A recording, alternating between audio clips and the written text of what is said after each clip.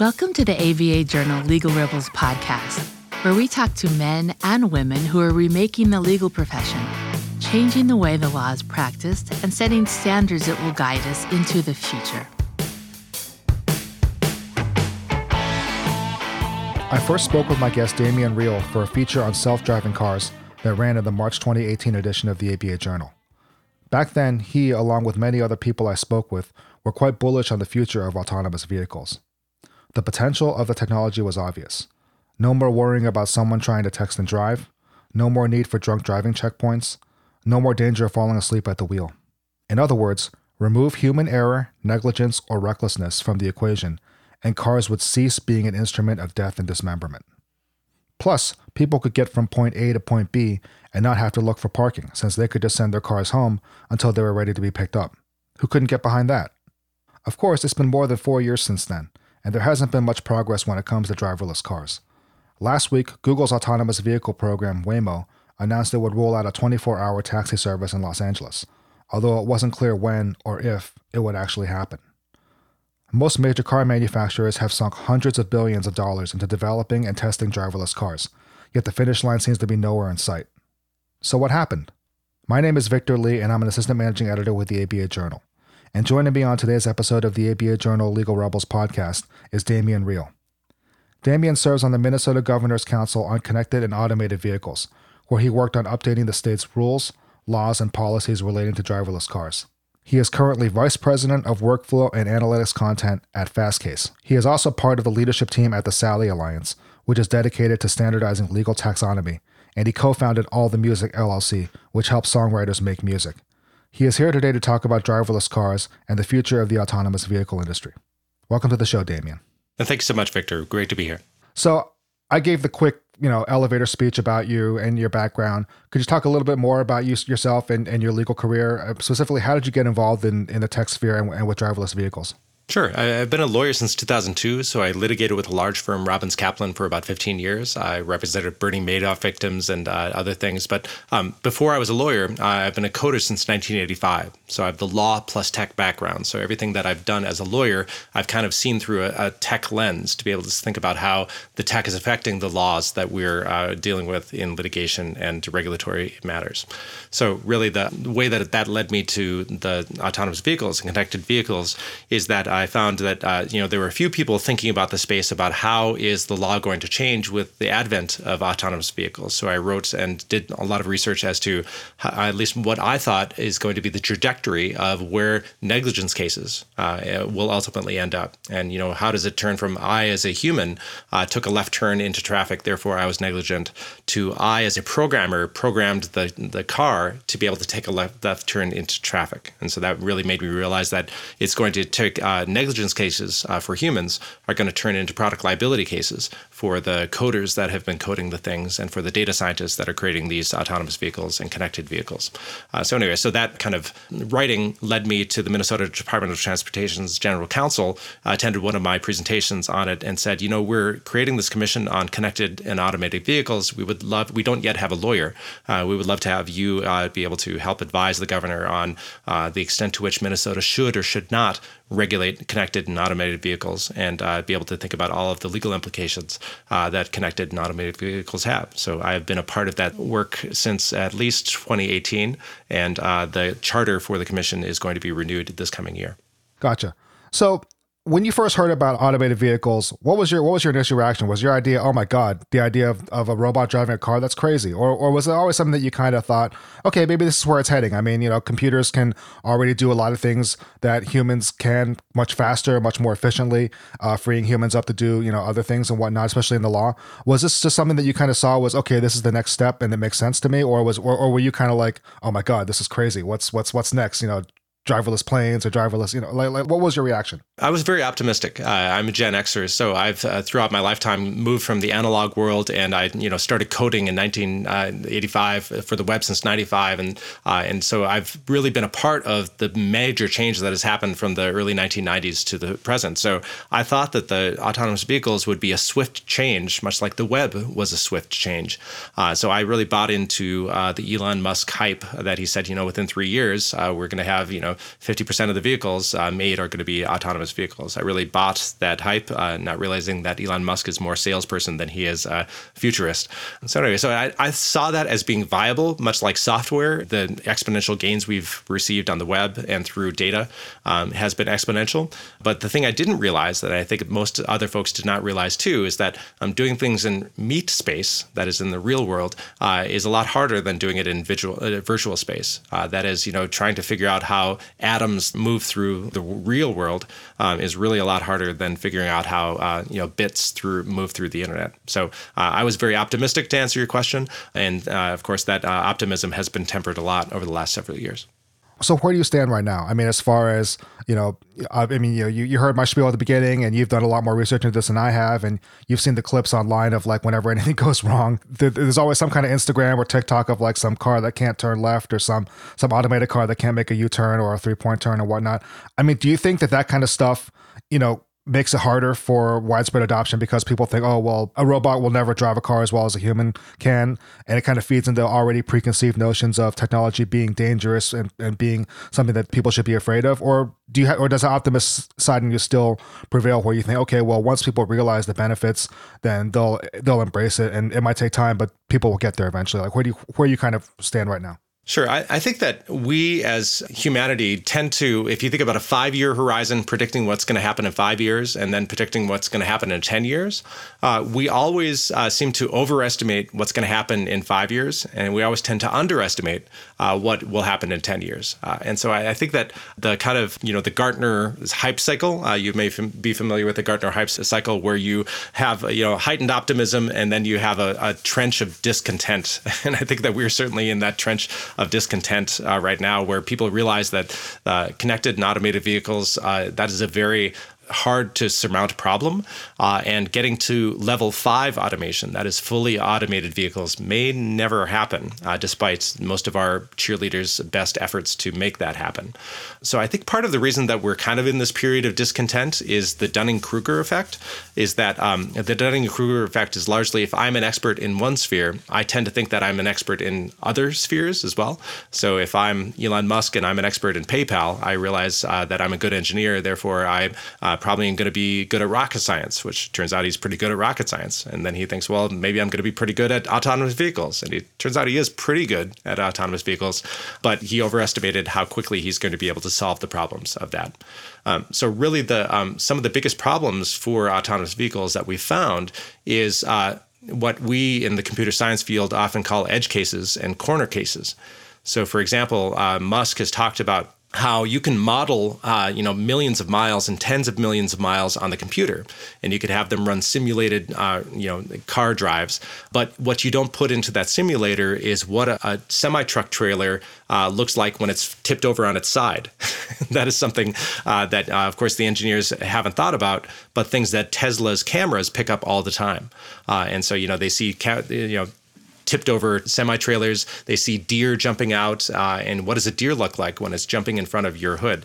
What does a child with a balloon look like? All of these obstacles that we as humans take as second nature, but it takes a machine a while to be able to figure this out. So all of these edge cases and corner cases, that is rare occurrences, are hard to be able to figure out what happens. And even the lowly left turn that I described earlier, it's surprisingly really, really hard for the machine to be able to figure out, is it safe to take a left turn in between car number 1 and car number 2? That is something that some of us as humans have more risk appetite to be able to say, yeah, I have plenty of time before this next car comes to be able to take this left turn.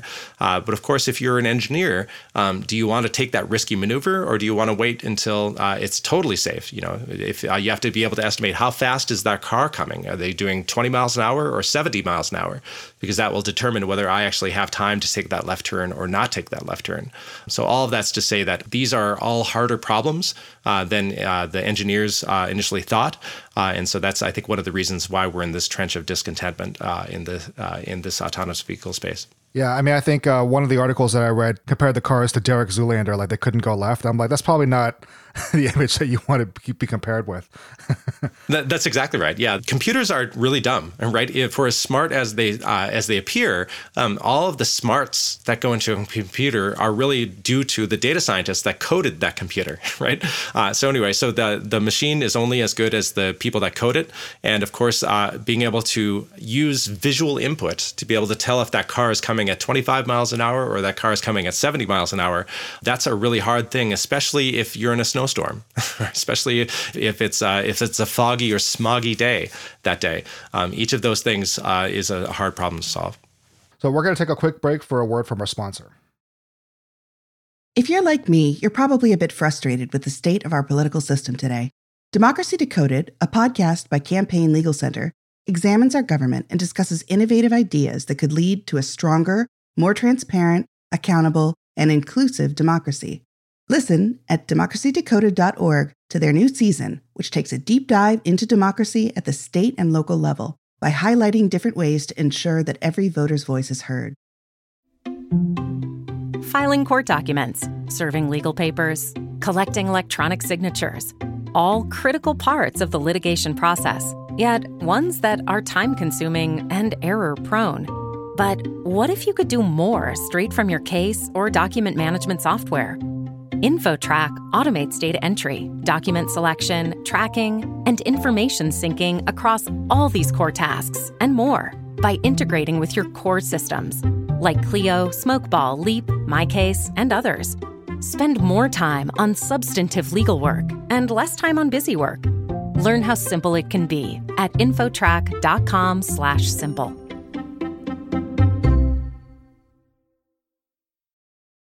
And we're back. So you talked about Elon Musk a little bit before the ad break, and I was just wondering, I mean, obviously he's been in the news for a lot of other things recently that don't have much to do with autonomous vehicles. And obviously he's a very polarizing figure, somebody who inspires, great devotion, but also a lot of criticism and even outright hatred.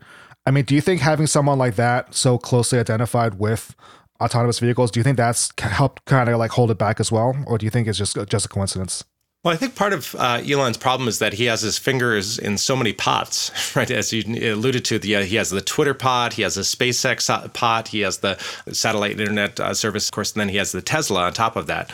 So he's very dispersed in his interests, and therefore, I don't know how much he can devote time to Tesla versus those other interests. And so I think that having a polarizing person be dispersed in their attention is kind of tricky for the industry, is the autonomous vehicle industry. So I would say that of the companies that are doing this, that is, for example, Tesla and Waymo and all the other companies in the space, it seems like Tesla obviously has the market advantage in having the most number of cars on the road.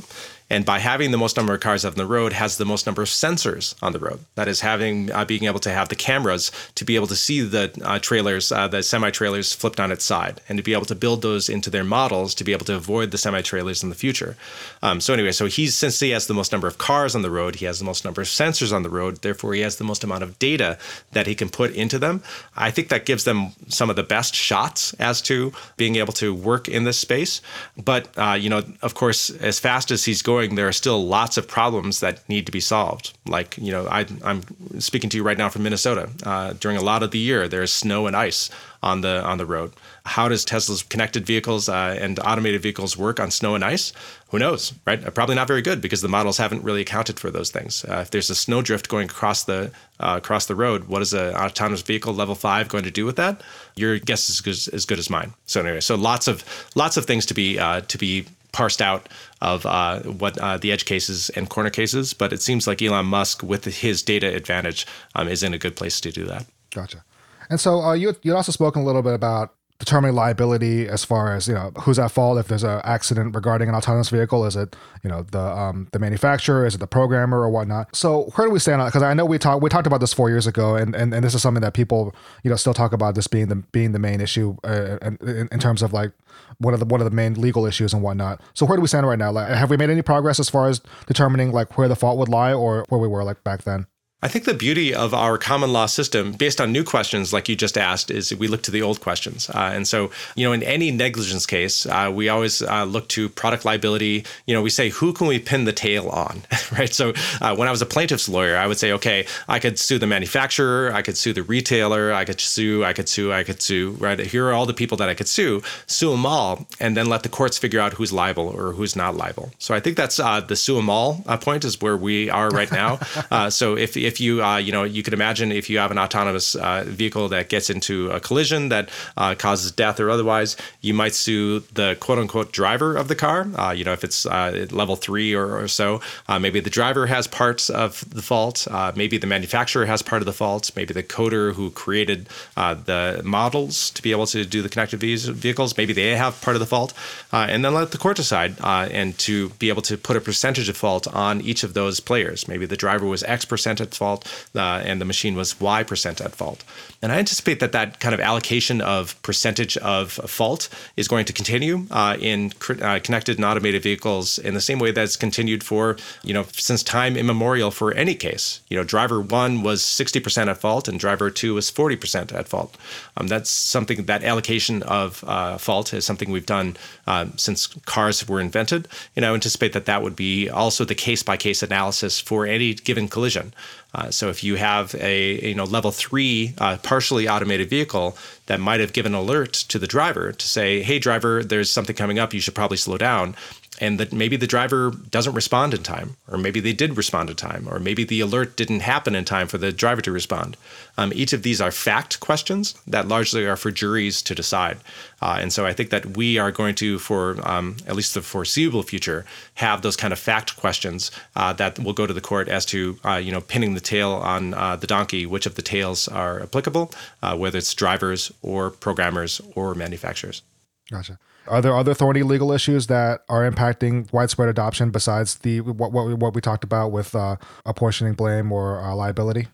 Well, one of the interesting things that Bryant Walker Smith, he's a professor in, used to be North Carolina or South Carolina, I forget which, but he raised the idea that in other industries like the vaccine industry, to be able to say, we want to provide vaccine makers with some sort of confidence that they're not going to get sued out of existence for the vaccine. What Congress did was to create a vaccine pool of money that I, as a vaccine money maker, essentially contribute to this pool so that if there is a mass liability, that is a vaccine creates some sort of problem in the health, then damages from that will come out of the pool. So it's almost like an insurance, a mass insurance for vaccines. So Bryant Walker Smith said maybe we could do the same thing for autonomous vehicles and connected vehicles. So the idea would be for us as a society to encourage the autonomous vehicles. Maybe we could have a pool of money where Congress sets up so any connected and automated vehicle provides money to this pool. Then any liability could be able to pay it out of that pool rather than to the individual maker. So anyway, so that maybe is one reason why we're not going as quickly as we could, is that we don't have the pool that I just described, and therefore manufacturers are more cautious as to rolling out new things because, if I am Tesla and I want to go to level 5, but I know that I could get sued out of existence because there is not a pool for me to be able to rely on, then maybe I make my algo much more cautious than I would otherwise. That is, I may maybe say, when I take a left turn, because I'm not sure whether that car in front of me is going 25 miles an hour or 75 miles an hour, I'm just going to wait the 45 minutes it takes until the left turn happens, right? So anyway, so any algorithm is, you determine your risk. And so maybe the risk threshold is too low so that the manufacturers maybe are rolling it out too slowly for us to be able to get the benefit, which I think everybody understands is, of course, the benefit is self-driving cars will, reduce the number of accidents and will be able to allow people that are blind and people that are old to be able to have mobility in ways that they're not able to today. So anyway, so that's at least one solution is to give that kind of pool to be able to draw from to accelerate the tech. But really, whether that is the sticking point or whether it's the tech just being really hard is the sticking point, I think it's probably more so the tech being really hard. All right, we're going to take a quick break for a word from our sponsor. Delegate out those tasks that take up your time. Staffy can help you with your legal, administrative, marketing, and even client-facing workload. Hiring Staffy's top-notch bilingual virtual staff means Staffy does the recruiting, hiring, and training for you. Then, if you need a change, Staffy handles it. You get to concentrate on your strategic work. Schedule a free consultation at staffy.cc. That's STAFI.cc and get $500 off with code HAPPY24. And we're back. So let's talk trucking, since that's one area where it seems like this has shown some promise. Self-driving trucks can eliminate the need for long-haul human drivers, and they can more easily drift off each other, similar to like race car drivers, and making them more efficient. Is it more likely that we'll see the tech catch on here? And do you kind of see like a rosier future for autonomous trucks? Oh, 100%. The biggest problem within the connected and automated vehicle industry is being in-city driving is really hard. But if you think about driving on the highway, my driving instructor said, just keep it between the lines, right? Right. Being able to just keep it between the lines, especially on, say, 4-lane highways, that is, if you have 2 lanes and going the same direction, then it's almost mindless to be able to drive on those 4-lane highways. You just have to keep it between the dotted line on the left and the solid line on the right. So what a lot of folks have been talking about, and I think what we're seeing come to fruition, is the connected vehicles essentially platooning. That is, having a row of connected vehicles following each other on the highway. And then when they reach the city limits, then being able to hand that off to a human driver for them to take it to the last mile. So essentially you could have distribution points on the outskirts of a city, and then to have humans drive them into the city to be able to deliver whatever they're doing to deliver. So that platooning is something that we're seeing today, and we're seeing regulatory agencies and states permitting that kind of platooning. And even if there's not an autonomous vehicle at the front, what we're often seeing too is that maybe on the front of the platoon, you have a human driver, and then maybe you have 2 or 3 autonomous vehicles that are trailing the human driver on the front. So essentially almost giving like a train where you have the conductor on the front and then you have people following behind. I think that's because it's easier to follow than to lead. You could have the human follow and essentially have a force multiplier of the autonomous vehicles behind the human driver to be able to essentially follow in their footsteps. And another thing that I remember talking to you about was shuttle buses for like universities, or like people movers, kind of like in that realm where you have like people getting on a shuttle bus or some kind of like transit system that it's somewhat closed in because it goes within the campus, so you're not out driving in the city, or you're in more of a closed environment. I mean, are you seeing promise in that area as well? Yeah, absolutely. Yeah. So here in Minnesota, we have at the Mayo Clinic, which is down in Rochester, Minnesota, there's a people mover that is doing exactly what you described, to move from one point in the city to the other point in the city, especially if you are being treated at the Mayo Clinic, then you're able to use that people mover. And at this point, it's, a lot of the benefits from the people mover are pretty obvious, is that they have defined streets, between Tesla, which can go on any road, and the people mover, which can go on these streets alone.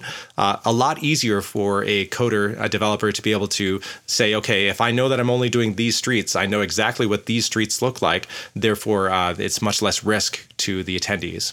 Similarly, there's less risk because unlike a Tesla, which I could drive at 80 miles an hour, the people movers do not go even nearly close to that speed. Maybe they go 10 or 15 miles an hour.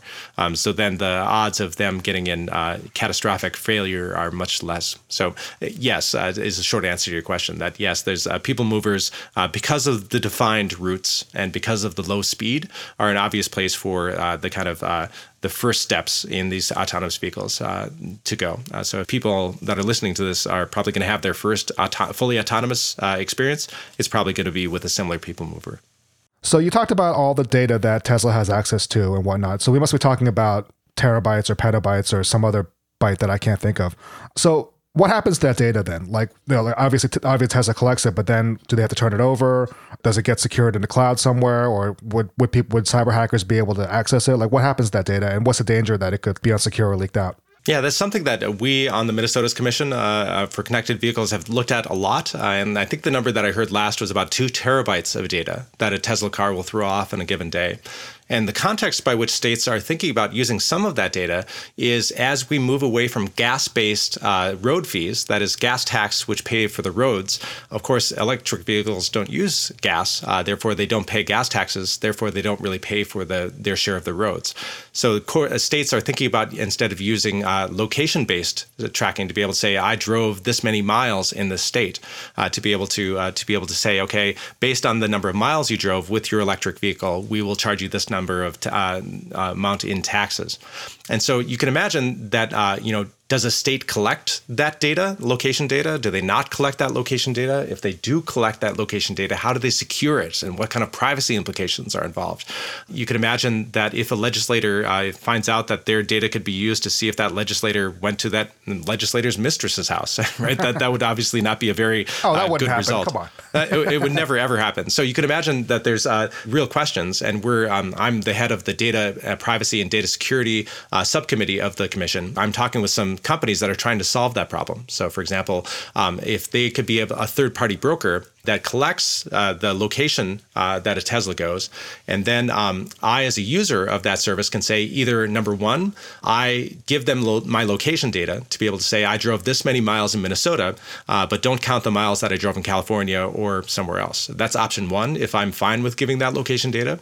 But option two is that, no, I don't feel comfortable with that. Therefore, I'm not going to let you see the location I drove, but I will give you my odometer settings. So you as Minnesota can charge me for the full amount of the odometer reading, even if some of that time was spent in California or other places. So anyway, so the location and privacy and security implications of what data of the 2 terabytes do states bring in or not bring in, and to what extent is that data secured, anonymized, aggregated? Those are also really important questions that I think our states and other regulators are thinking about. So let's talk about the future then. I mean, do you foresee fleets of driverless cars on the road in the not too distant future, or do you think that day is still very far away?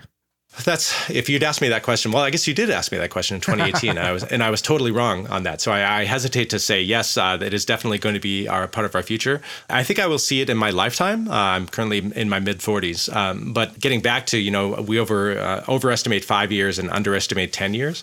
I would say that I'm hopeful that by today is 2022. I'm hopeful by the 2032 we're going to have maybe 50% of the vehicles on the road be connected and automated vehicles. The real question is, it's not binary. Is it automated or not? But it's really of the levels. What is it going to be? Because you have level 0, which is fully manual, and you have level 5, which is fully autonomous. But there's lots of level 3 and level 2 vehicles out there. So, for example, lane assist is level 2, and then Tesla has maybe level 3. And then, it's going to be a while before we get to level 4 and level 5. So to really answer your question, I think the question is, what amount of level 3 cars are we going to have on the road versus level 4 cars on the road versus level 5 cars on the road? And I think that's, we're going to be dealing with that kind of road to automation, if you'll excuse the pun, as we go to the actual automation. So I'm hopeful that by 2032, we might have, half of the cars might be level 4. And then, maybe more than that are level 3, like Teslas are today. Gotcha. And finally, if our listeners wish to get in touch with you, what's the best way to do so? It's my Twitter handle is my first name, last name, so Damian Riehl on Twitter. And you can feel free to write me at my day jobs with Fastcase, and it's D, last name, D Riehl at Fastcase. Thank you again for joining us, Damian. I really, this wasn't a case where I wanted you to come on and just be like, okay, you were wrong. Obviously, the reason why I wanted you on the show is because you are one of the authorities in this area. And when I talked to you 4 years ago, I really learned a lot from you, and I learned a lot from you this time. And so I thank you for coming on the show. I appreciate it. Of course. Thank you so much for having me on. I love talking about this topic, and I look forward to doing it again soon, hopefully.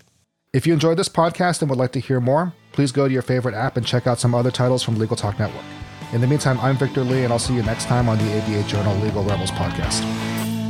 If you'd like more information about today's show, please visit LegalRebels.com, LegalTalkNetwork.com, subscribe via iTunes and RSS, find both the ABA Journal and Legal Talk Network on Twitter, Facebook, and LinkedIn, or download the free apps from ABA Journal and Legal Talk Network in Google Play and iTunes. The views expressed by the participants of this program are their own and do not represent the views of, nor are they endorsed by, Legal Talk Network, is officers, directors, employees, agents, representatives, shareholders, and subsidiaries. None of the content should be considered legal advice. As always, consult a lawyer.